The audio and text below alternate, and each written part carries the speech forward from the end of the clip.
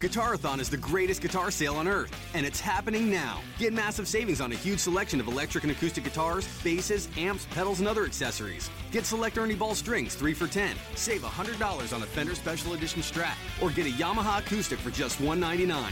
Plus, get special financing on select major brands. Don't miss these incredible deals. Available online and in-store, now through November 1st. Guitarathon, only at Guitar Center. Find your sound.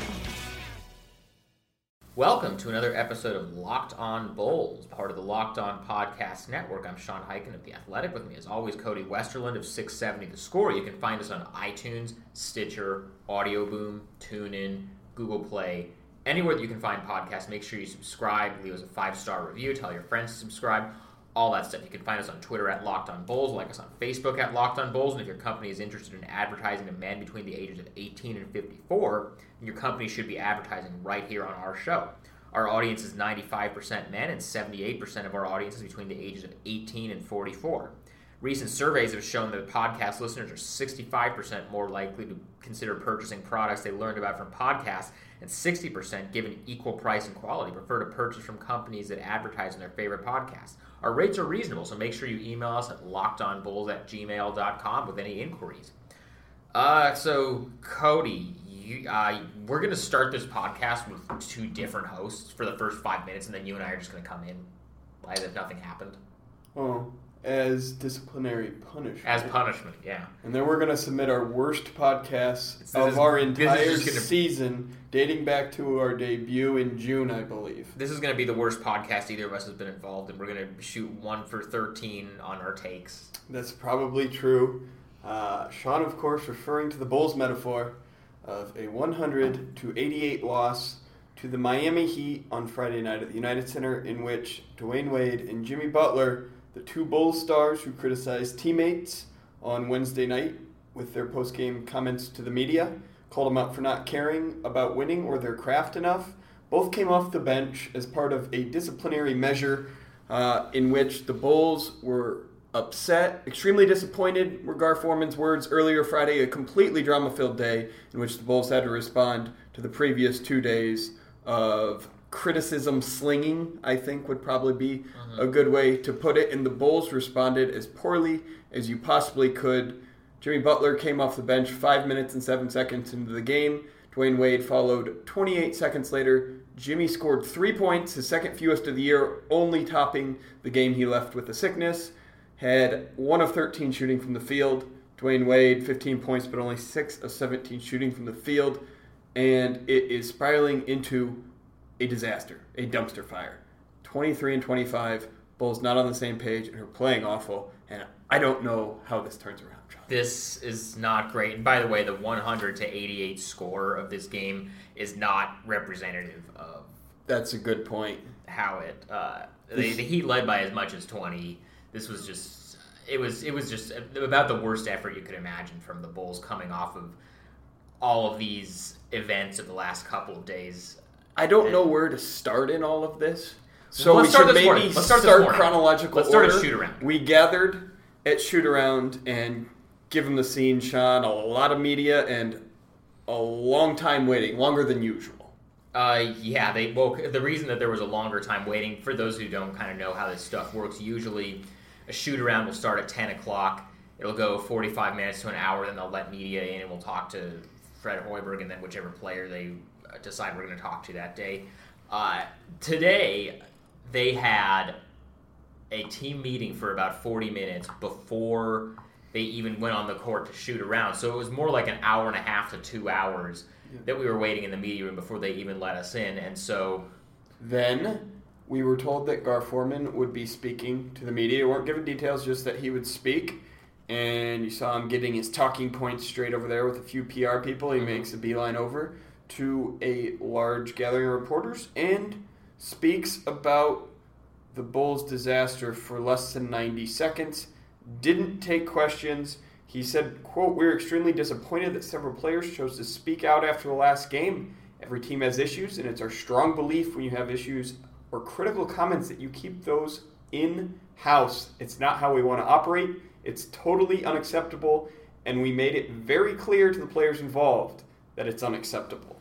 So, Gar Forman, at least did admonish the Bulls what they were doing, but he then showed zero accountability because he didn't take questions or put himself into this fire. He didn't even say that he wasn't going to take questions. One of our reporter colleagues asks him as he's walking away, are you going to take questions? And then he just continues walking away. Yes, it was very awkward. I don't understand. I called for it on Thursday night's podcast. Like, you have to go out and send an executive out there to answer for this disaster, and you have to do it first.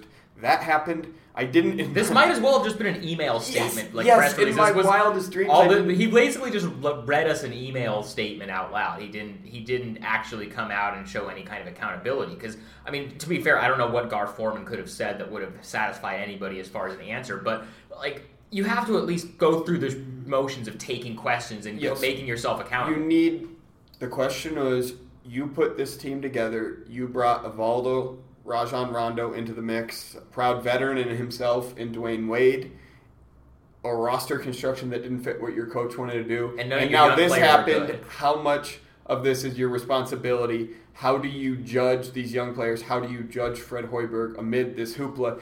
Those are things we would have been firing at him. We didn't. So in a way, we knew the Bulls were upset, but we all knew the Bulls were upset 24 hours, 48 hours ago when it was happening. We knew that people in the organization were upset about how this criticism had been levied by Dwyane Wade and Jimmy Butler. So I guess they threw him out there, but it accomplished next to nothing. That's embarrassing. It's not great. It's not great.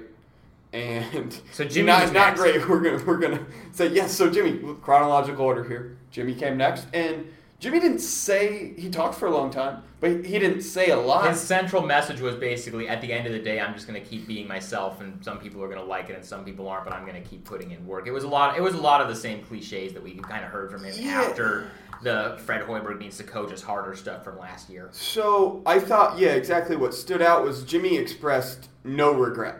Nope. And then he went out. Not only did he say, I express no regret, he said, quote, I'm sorry, but I like controversy. I like it, butting heads. At the end of the day, we're all we got anyways, so you got to go out there and battle with the guys you got around here.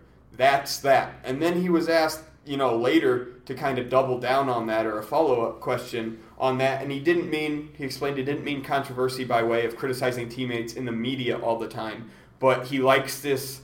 Whether it's manufactured or real, he's okay with this tension because it pushes him to ascend to another level. It basically fuels him, is what he said in the morning. And then he came out and shot 1 for 13 from the field. He claimed... Was this his worst game of his career? It's one of the worst... It's probably... Could be the worst game of his career in which he had a role of... I'm sure he registered... I'd have to go back and look. Right, I'm not counting minutes, like games in his rookie year when he barely played. He just got in the since the last 3 years when he emerged as an all-star, this is his worst game. Yeah, and it's the first time since March 23rd, 2013, his second year in the league, that he didn't start a game in which he was available for, healthy, and here, didn't have personal reason, whatever, but when he's here... And, he and Hoiberg both said they didn't think the rhythm, the flow thing mattered. Like, he wasn't thrown off missing his shots because he was on the bench and then came in.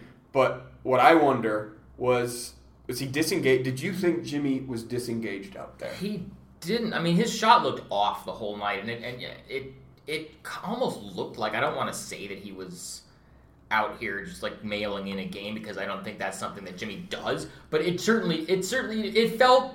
kind of like, you know how sometimes you'll see, LeBron do the thing where he's trying to prove a point and so he'll just be passive, because he's mad at management for something. It felt like, this wasn't fully that, but this felt as close to that as anything we've ever seen out of Jimmy. He was 1 of 2 from the free throw line in 33 minutes. And, for Jimmy to only get to the free throw line twice is nearly unheard of. 10, 7, 10, 5, 16, 7, 10 are his last few games at the free throw line. Most of these games he's registering in the past, 4 weeks, double-digit free throw attempts. So I didn't think he was as aggressive as he usually is in his attack mode. And by no means did he quit or anything like that, or no-show. But I felt he got easily frustrated in this game in a way that probably the last 48 hours weighed on him. He spoke a lot last season, Hoiberg's rookie year, when obviously Jimmy made those Coach Harder comments and became a self-proclaimed leader of the locker room to varying degrees of success in various teammates and individuals in the organization's eyes. I felt this as, maybe another stepping stone in that leadership, and it didn't work on this night. It had a negative effect, not just on the team, but on himself to maybe put that undue pressure that he didn't need to do the it was kind of going to be the flex play, right? Like, look at me, amid the storm, I come out and hang 32 and we beat a Heat team because I'm really good and I came off the bench. And then that didn't happen. Like, maybe file that away in the back of the brain for next time. But Jimmy didn't. I thought Jimmy being Jimmy was the biggest takeaway, probably from his media availability. Then I believe next in line was Dwyane Wade. Yeah. Who was Dwyane Wade? Yeah. He explained his differences with Rondo, who criticized him and Jimmy Butler on Thursday afternoon in an Instagram post by questioning their leadership and basically their attentiveness to everything every single day. That was directed at Dwyane Wade for not practicing sometimes, which Dwyane Wade cited as, hey, I'm 35, I'm old, I'm not going to practice every day. And then I appreciate the honesty there. Rondo also called out Wade and Butler for having influence on the coaching staff, which Jimmy, it should be noted, said maybe, and then indicated he doesn't view it through that prism, and he just hopes that they take in his opinion. And then Wade said, "You'll have to ask Fred about that." And Fred said, "No, I don't believe that." Yes. So it wasn't the strongest showing. It was. Yeah. There's a lot of credence now to Rondo's claim that they have undue power over the coaching staff. When the person he accuses him of it says maybe, the next guy says, I don't know, go ask them. And then Fred, who's known to cover or make false claims and alternative facts on more than one occasion, says no. So a lot going on there. Anything else? I mean, the other takeaways from Dwyane's media availability, he kind of explained in the morning, he and Rondo's butting heads here, clashing, is just a difference of leadership style. Yeah. Right? And, those two guys, they've both been in the league for so long. They both, won championships. So they both kind of know what this is. I don't think those two are going to hold this against each other for a long time. Yeah, and I thought, and we'll get to some of Fred's comments and Rondo's here, too. I don't know that Rondo revealed a lot other than he stood by all his comments. Rondo came out of this, I think, looking better than anyone else. Yeah. He was honest. Did you say that? He was the most honest. He basically just came out and said, yeah, I said what I said. I stand by all of it. And then he actually came out and in this game, shot 6 of 8 from the field, 13 points, 7 assists, 7 rebounds. This was his best game in at least a month, right? Oh, for sure. I thought so. And, he definitely looked engaged in this game. For sure. I thought he handled himself really well.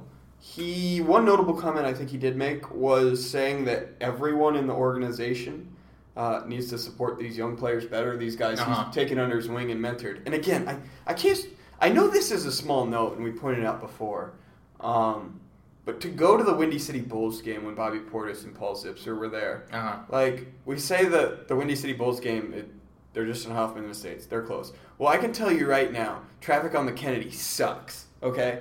It's terrible. Especially when you're trying to get out there on a Friday night or whatever, whenever they're playing that game. Well, he's boys with Kobe. Maybe he borrowed Kobe's helicopter. Rondo's got a helicopter or a private jet just for a flight to the suburbs. Again, it's a small thing, and I don't want to blow it out of proportion. But look, I could try to go to a Windy City Bulls game on my Friday off night, and I'm like, hell no, I want to hang out with my friends, or chill. You know what I'm saying? So, for him to go out there, again, it's just proving the point that this relationship and bond he has with the younger players isn't made up. It is real this year so far. And I think that's important. So when Rondo says everyone in the organization, the question was framed, supporting young guys and specifically the front office. And he responded, yes, to the front office part, and then he went into an answer basically about everyone needing to support these guys and basically referencing his days early in the league when he had mentors. And when they got hung out to dry by D-Wade and Jimmy, no one was protecting them until Rondo came to their defense. And honestly, Gar Forman in not taking questions didn't protect them. And Fred Hoiberg in saying, we're just got to move forward. We're getting to Fred's part now. But we got to move forward. That's not protecting the young guys. He was specifically asked, how are these young guys going to have confidence moving forward? And he says, oh, well, we had the meeting to clear stuff out. You know what I mean? Which is like, we know that. Like, how? Right, and then, of course, for them to come out and have an effort like this where they get blown out by a Heat team that was missing Hassan Whiteside and, like, 7 other key players to injury, like, that's not really something that's going to give you confidence that they're moving past this. I think the most honest thing we got out of Fred this morning was, I forget who it was, but one of the reporters asks him if all of this was worth it, where he says, where, all this, leaving Iowa State, leaving a pretty good college job that he had for this added stress was worth it. And Fred just kind of pauses and goes, oh, well, and then he kind of goes into this long rambling answer about how it's a tough job and everybody has to be prepared to make sacrifices or something like that. Like that I felt like that was the closest that we're going to get to. You sometimes, and I can find the quote here, but I sometimes feel with Hoiberg, that pause at the start sometimes means something in questioning. And I know we're really splitting hairs here and looking for something that's real, probably. But he was also asked, I think, pregame interviews, 5:15 interviews tonight, if this is the toughest 48 hours of his basketball career. And he said, like, he paused and thought, and then he goes, that's a good question. And you could see the wheels churning, like, how am I going to get out of this one? Maybe, yeah, they're onto something that probably is, but I can't probably say that because then the headline is Fred Hoiberg is more miserable than he's ever been in his entire professional career, and he's, 44 years old or something. I don't know, whatever. So, yes, I'm glad you bring that up, and he did go into that. He said it's a tough job. All 30 of us that are in this position have tough jobs. There's a lot of pressure. It's high stress. It's tough on our family. It's all of those things, but at the same time, being in this league, you know what you're getting into. He went on to say, you're in these situations, these things come up over the course of the year with pretty much every team, maybe the exception of a few. You deal with it best you can and try to move forward. He loves the move forward part, but the rest of it that you brought up was an excellent point there. And after the game, he was visibly distraught. Like, this was as upset as I've ever seen him. He wasn't, like, mad, but he was like... Yeah, it was... You could tell there was a... Was it disappointment or fire in his eyes? Was there? I don't know. He was frustrated. I would say he was frustrated. Usually, there were a couple answers where he's like, I hope today, this morning, that meeting helps make us right, which is more than Fred, I think, usually gives. And again, it's a lot of people come out of this looking bad. I can't think of a single winner. And they say all press is good press. You know who's a winner in this? Who? Paul Zipser. Why? Because he got a start? He got a start, played well, 14 points. He got criticized the other night for shooting a shot he hadn't practiced before, according to Dwyane Wade. Numbers don't lie. How many points did Paul Zipser score? 14? 14. 14. Well, is that a new career high? I think it is a new career high. It's a new career high. Well, so, I mean, we had those... Are the Bulls better with Jimmy and D-Wade coming off the bench columns queued up by the end of the first quarter? Right. As Paul Zipser was lighting it up for a little bit. And then the Bulls didn't play defense whatsoever at all. I'm trying to think, what else? Another thing I got to point out, Bobby Portis, Denzel Valentine, Michael Carter-Williams, even in a 20-point blowout, couldn't get off the bench. And he left, and here's the part that's so laughable of this punishment that Hoiberg gave to Jimmy and Wade with having them come off the bench for the first 5 minutes of the game. He didn't even, he at the end of the game when it was a total blowout, it was already decided, he left Jimmy and Wade out there. And, you could make the argument like, okay, sure, he's just going to make them have to absorb this and make them take the L for, all of this and be out there. But then he pulled Wade with like a minute to go, so he didn't even go through with that. You don't seem to think, you seem to take a mocking, laughing tone at the benching of these two to start the game. I think if you're going to do that, here's the thing, you either do all or nothing with something like this. If you're going to have them come off the bench, if you're going to demote them from their starting jobs because you are unhappy with these comments, don't play them. Don't do this whole, we're just going to make them come off the bench. Suspend them a game? Yes, suspend them a game. If that's the direction you're going to go with it, don't just say, we're going to have our two best players come off the bench for 5 minutes. Like, I mean, the problem with, he was in kind of a no-win situation because if he doesn't do anything, he's soft. That's he's a pushover. But if he does, if he does too much, if he suspends them a game, then you don't have your two best players in this game, and they're kind of in a position where they're trying to stay in the Eastern Conference playoff picture, and they can't afford. But I just think the whole thing was pretty laughable. Yeah, I get where you're coming from. I think that was fine. Fred said the decision to not start Wade and Butler. He was asked, was this your decision alone or in consultation with management? And he said, it was my decision. But prior to that and after that, he continued to use the term we again and again and again when referencing we just thought this was best. So maybe he meant we in the form of he and his assistant coaches, but I still think management obviously was very much so cued in to that decision to bring him off the bench. It should be noted, Dwyane Wade said, I respect the decision. Jimmy Butler said, it doesn't really sure, matter to him. Whatever they decide. Rondo said he had no opinion about it. Rondo had no opinion of his buddies. I shouldn't say buddies. And I'll say his fellow alphas. And I'll say this. Before we forget, all three were fined for their role in criticism slingate. A detail that Rondo let slip to us after Fred, Jimmy, and Wade just completely declined to talk about. They declined to say they were so whether evasive. They had fined the players involved. Rondo was asked. Rondo was just eager to say that. He goes, absolutely. And it was, everyone started dying laughing. It was so good. It was, oh my God. This Rondo. This is such a mess. And I just forgot what I was going to say. Oh, that's okay. We had a lot of thoughts today that we're trying to jumble together. I was going to play the post game. Jimmy basically cited this being. Oh, I'll say actually no. I do remember what I was going to say. Good. The thing because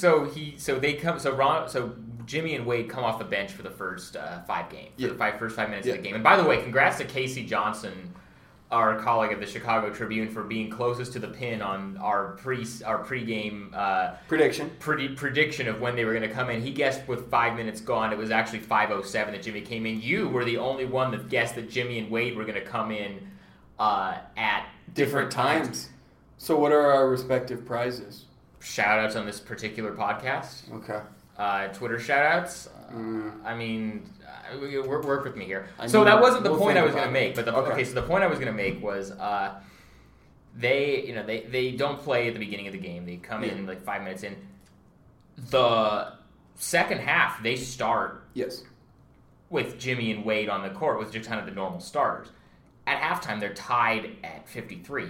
By the end of the third quarter, the Heat have outscored them by 10. And I was talking to one player afterward, and he kind of suggested to me that maybe messing with everybody's rhythm by bringing just the normal starting rotation back in the second half might have contributed to them letting this game slip away. So that's just kind of another way that you could say that maybe Hoiberg and the coaching staff mishandled this whole thing. Yeah, Paul Zipser recently was in the 6th-man first half role and then 9th-man second half role.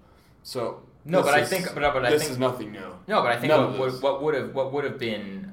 I think maybe more the thing to do would be to start the second half the same way you started the first half. Just sanity just rolling out of the gate. Well, just to keep the consistency because, they had kind of hit on something that sort of worked. They were staying competitive. They were tied at the end of the half. And then he just completely goes away from his entire first half rotation and goes back to the normal rotation in the middle of the game. And that's just a totally different set of things to have to deal with. Yeah. I do hear you there. Hoiberg was asked post-game about the Bulls' locker room, their spirits, and he said the Bulls' morale is, quote, fine. So, read into that. Well, I will say this, Sean. Okay. I feel like we've had a lot of I will say this. Yeah. This is kind of us. Again. Well, this is kind of our version of that. The day was less awkward than I anticipated. Marginally? Well, the most awkward thing was the guard walking away, not even taking questions. But Rondo and Wade, I think, are schooled in these types of mini dramas. So it really wasn't awkward around them. The post-game locker room wasn't despondent by any means. I've heard much quieter and stunned locker rooms at various times this year. Jimmy Butler was in good spirits before the game, talking about coming off the bench, just kind of just shooting the breeze, more or less. Yeah. Wasn't going on record with much, but just was saying, hey, whatever. He did say nothing surprises me anymore, so read into that what you will. I don't think anything about this surprises anyone. Fred Hoiberg and Dwyane Wade called it the Bulls' worst game of the year, and Jimmy Butler said, I definitely don't think it's the worst game of the year. Rondo said the same thing. He said those 2 Milwaukee games in December were the worst games of the year, and I have to say I kind of agree with him on that. The Bulls can't even decide what their worst game of the year is. They can't even get on the same page about that. And I think that probably symbolizes the entire year. I would be remiss before we go here on the podcast if I didn't point out I have no clue who did it on Twitter, but the message was relayed that on this night, Jimmy Butler's nickname needed to be Jimmy Bucket because he won one of 13. That was a good tweet. Whoever tweeted that, I wish we had. It was relayed to me by other media members. If I saw the original, I would retweet it. But that is incredible and sums up the Bulls' night. I think it sums up the Bulls' day. Right now, Sean, I don't see where you get the hope from. The Bulls are 23-25, miraculously still in the 8th spot in the East, a game ahead of the Bucks and Pistons. But of course, the Bulls have a Sunday night game against the up-and-coming, rising, burgeoning 76ers. Trust the process, baby. And then a brutal 6-game road trip. So, I don't know. Don't know where the answers are on this day. Jimmy Butler expressed defiance, then didn't back it up with his performance. Fred Hoiberg expressed a little more frustration than usual after saying they were going to move forward. And as the Bulls spin, I guess, a soap opera goes on, as it always does. And as always, you can follow Sean on Twitter, at Highkin, myself, at Cody Westerlund. Locked on Bulls is on Twitter. On Facebook, too, by the same name.